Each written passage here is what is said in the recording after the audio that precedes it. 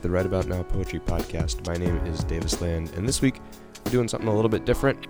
We're going to feature the poets who placed top 4 at the Southern Fried Poetry Slam this year. Southern Fried is an annual festival with both team and individual competitions. If you've never been to a large-scale poetry festival before, I highly recommend checking one out. There's always a ton of great and interesting work coming out, and plus it's just like this huge gathering of poets and art from whatever region that festival is in.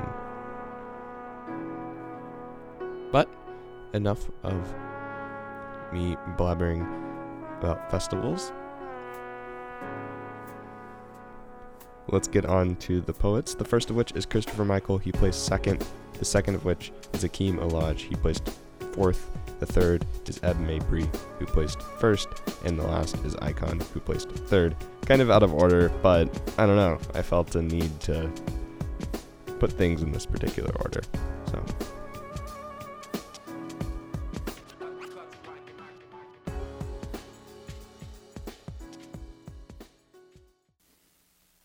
Haiku, 1963, white supremacist bombs church, 4 little girls spark.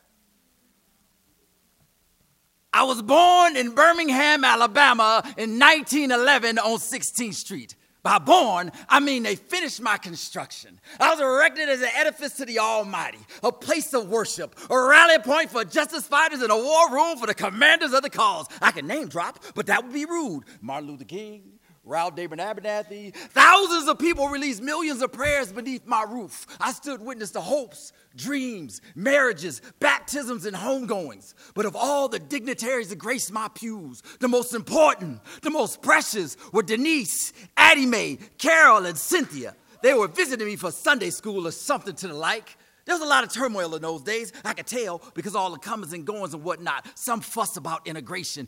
Even our illustrious governor, George Wallace, had something to say about the issues of the day. Let me see. I think what he said was, to stop integration, Alabama needed a few first-class funerals. Shortly after, a white gentleman placed a package under my steps. At the time, I was a little over 50 years old. I grew to know what the faces of men meant. Each one told a story or revealed his heart. I knew there was no gift set before me. I could feel the Spirit of the Lord shudder with grief. I knew I had to do something because those 4 little girls were still within me. Girls, you got to get on home now. I am not safety. Maybe if my steeple wasn't such a tower, I could do more than babble. I tried so hard. I yelled with everything I had. Girls, you got to get from around here. I am not safety. Evil has made me a wicked thing. But all they could hear was me moan and creak like I was settling in my foundation. I was no longer like the servant Peter. I could not be their rock, but in that split second of eternity, I contained the blast. I held back the wave of Satan's hellfire like I hold on every prayer whispered in my walls. I used all my strength to stop the embers. I secured the shards. I refused to splinter. I bound every brick. I subdued the mortar. I stood in the gap in the twinkling of an eye. My God needed to call them home. And in that moment of forever, they felt the love of my Lord. They grieve not, but even eternity ends. I could not hold back the blast forever. I realized all I had left to do was to blanket their bodies in what was left of me, swaddle them in my destruction, tuck them in with my dust. I won't name the white supremacist who was convicted of this crime, but Denise McNair, Addie Mae Collins, Carol Robinson, and Cynthia Wesley transfigured into a spark that fanned the flames of freedom, and I had the honor. I am so sorry that I could not save you.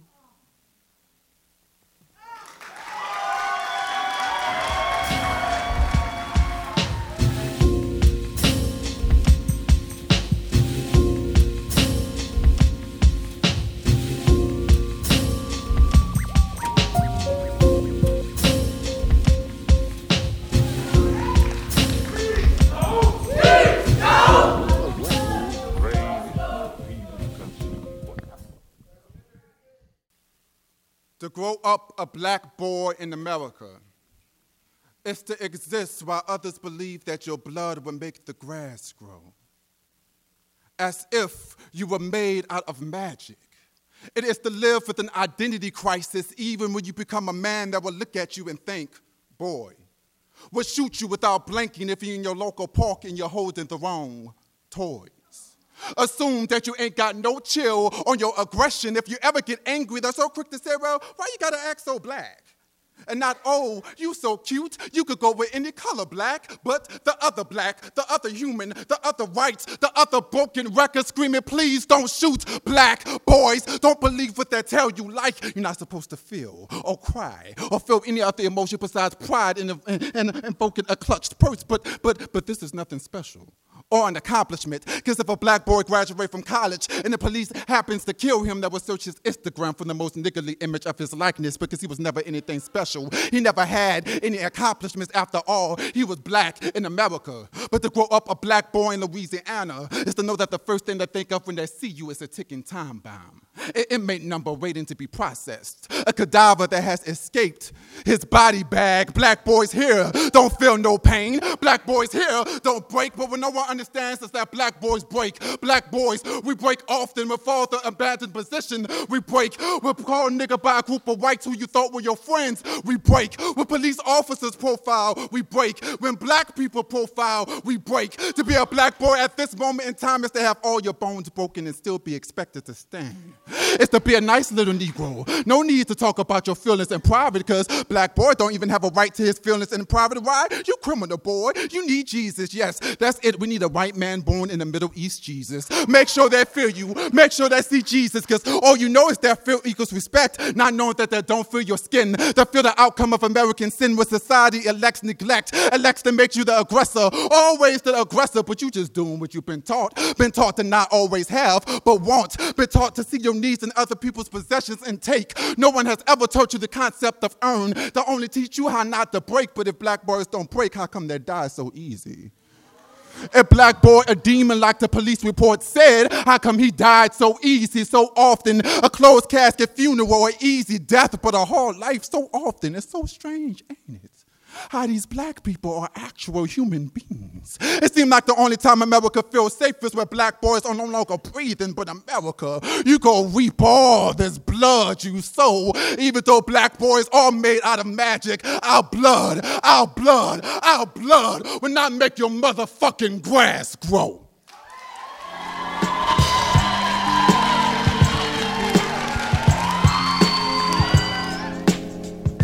Southern Fried this next year is happening in Greensboro, North Carolina. If you're anywhere around that area, I highly suggest you take it out. You still have about 320 days until the next Southern Fried, so you have some time, but I recommend you check it out.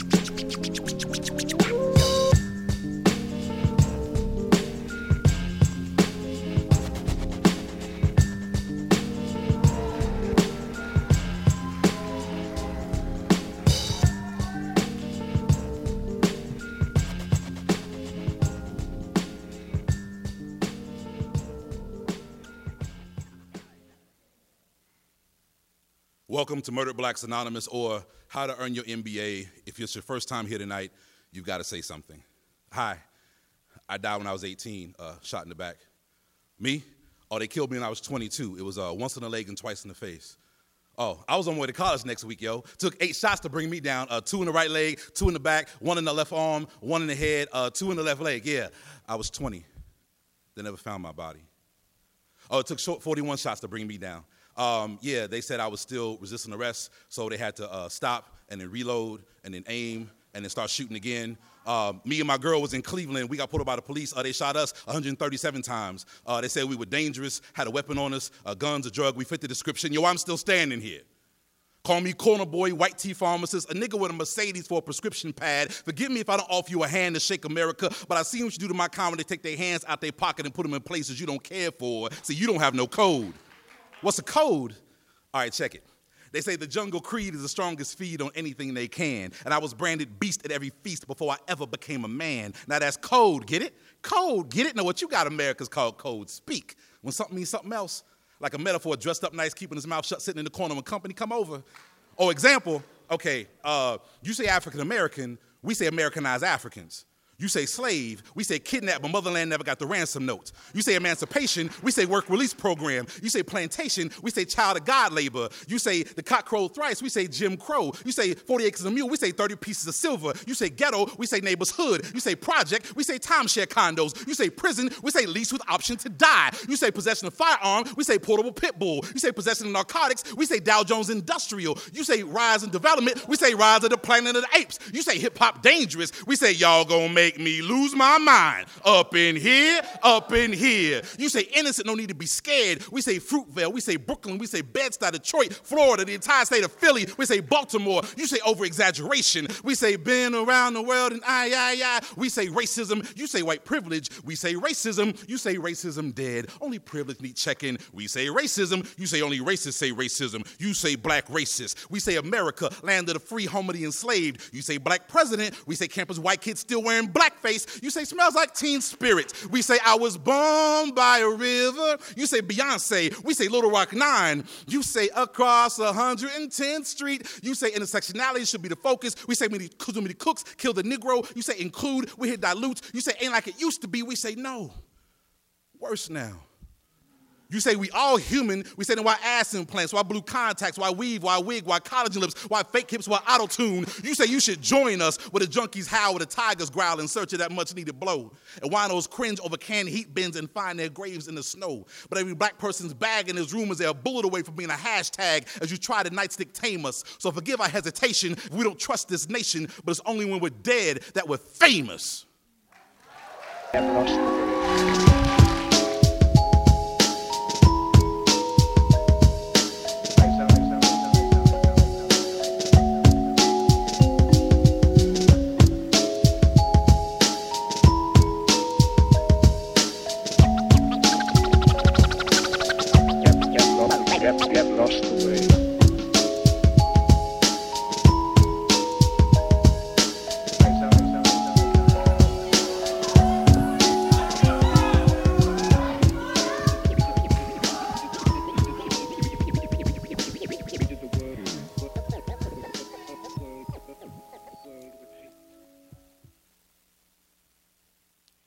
Trigger warning. I will not rate this poem. I.e., I will not force this poem into involuntary positions for my own self-gratification. See, I used to stay up at night, stalking poems, trying to pin them down and take from them what they were not willing or ready to give. But this poem has a right to say no.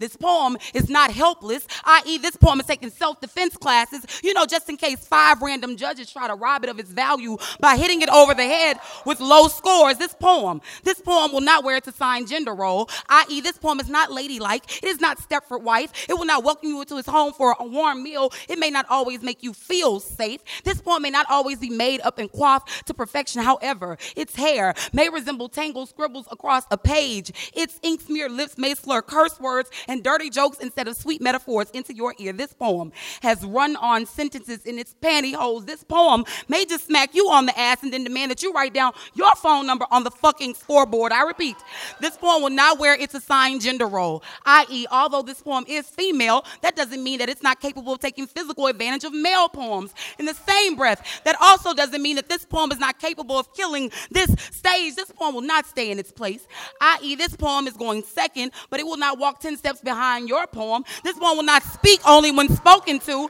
because this poem says whatever the fuck it wants, whenever the fuck it wants. This poem will not walk with its head held down, because this poem has absolutely nothing to be ashamed of. This poem is a misfit. Yeah, this poem is a misfit, i.e., this poem is not concerned with becoming one of the cool poems. It may or may not fit your literary criteria, i.e., this poem may not be featured on Button Poetry, and this poem is absolutely okay with that. Because buttons usually close things up, and this poem is wide fucking open. This poem is a whore, i.e., anyone could get it. This poem is not what's trending. This poem is not what's trending, i.e. this poem will not comb headlines, Facebook posts, nor Twitter feeds for its next fashion statement. This poem is not a current event. It is not a hashtag, #. This poem just is. This poem is not a feminist, i.e. this poem does not sing the praises of Annie DeFranco nor Beyonce. However, it does belt a deep, raspy ode to Harriet Tubman, Angela Davis, Fannie Lou Hamer, and Assata Shakur. I repeat, this poem is woman, black woman to be exact. Therefore, this poem is aware that our poem struggles are not quite the same. This poem is not a racist. Your poem is, i.e. this poem sees the way your poem looks at it when it walks into an open mic, and how yours clutches all of its slam titles and accolades when it has to share a stage with it. This poem loves black poems, but it also has white poem friends, so it can't possibly be racist. This poem doesn't have the power to oppress your poem, because whether you acknowledge it or not, the mere fact of who your poem's author is, it already came into this world with male, slam privilege. This poem is not politically correct, i.e. this poem would rather go out in a blaze. See, the last time this poem was cautious about what it had to say, it still didn't win the fucking slam anyway.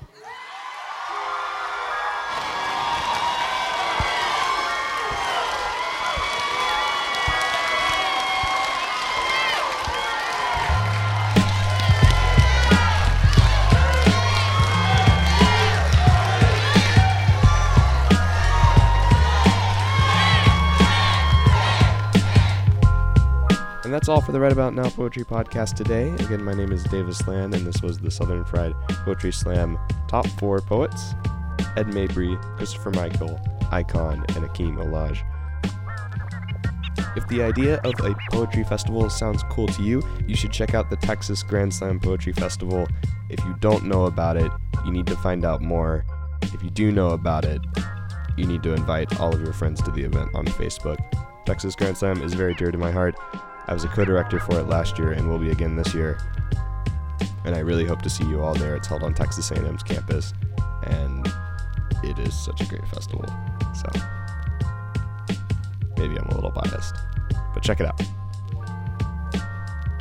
And that wraps up season 2 of the Right About Now Poetry Podcast. We're up to like 18 episodes now, which is awesome. We're going to take a break for about a month, work on a lot of new stuff for the next season. We're going to change up the format a little bit. You're going to want to stay tuned. Before our next season premieres, though, there will be 1 or 2 bonus episodes, so keep a lookout for those. And in the meantime, you should write a comment and leave a rating over how much you miss the Right About Now Poetry Podcast while we go on hiatus. You can find Right About Now as @WanPoetry on pretty much any social media platform, and you can find me, Davis Land, at davisland.info. Thanks to WCAI for letting me record in their studios, and thank you for listening and for your support. We'll see you in a month.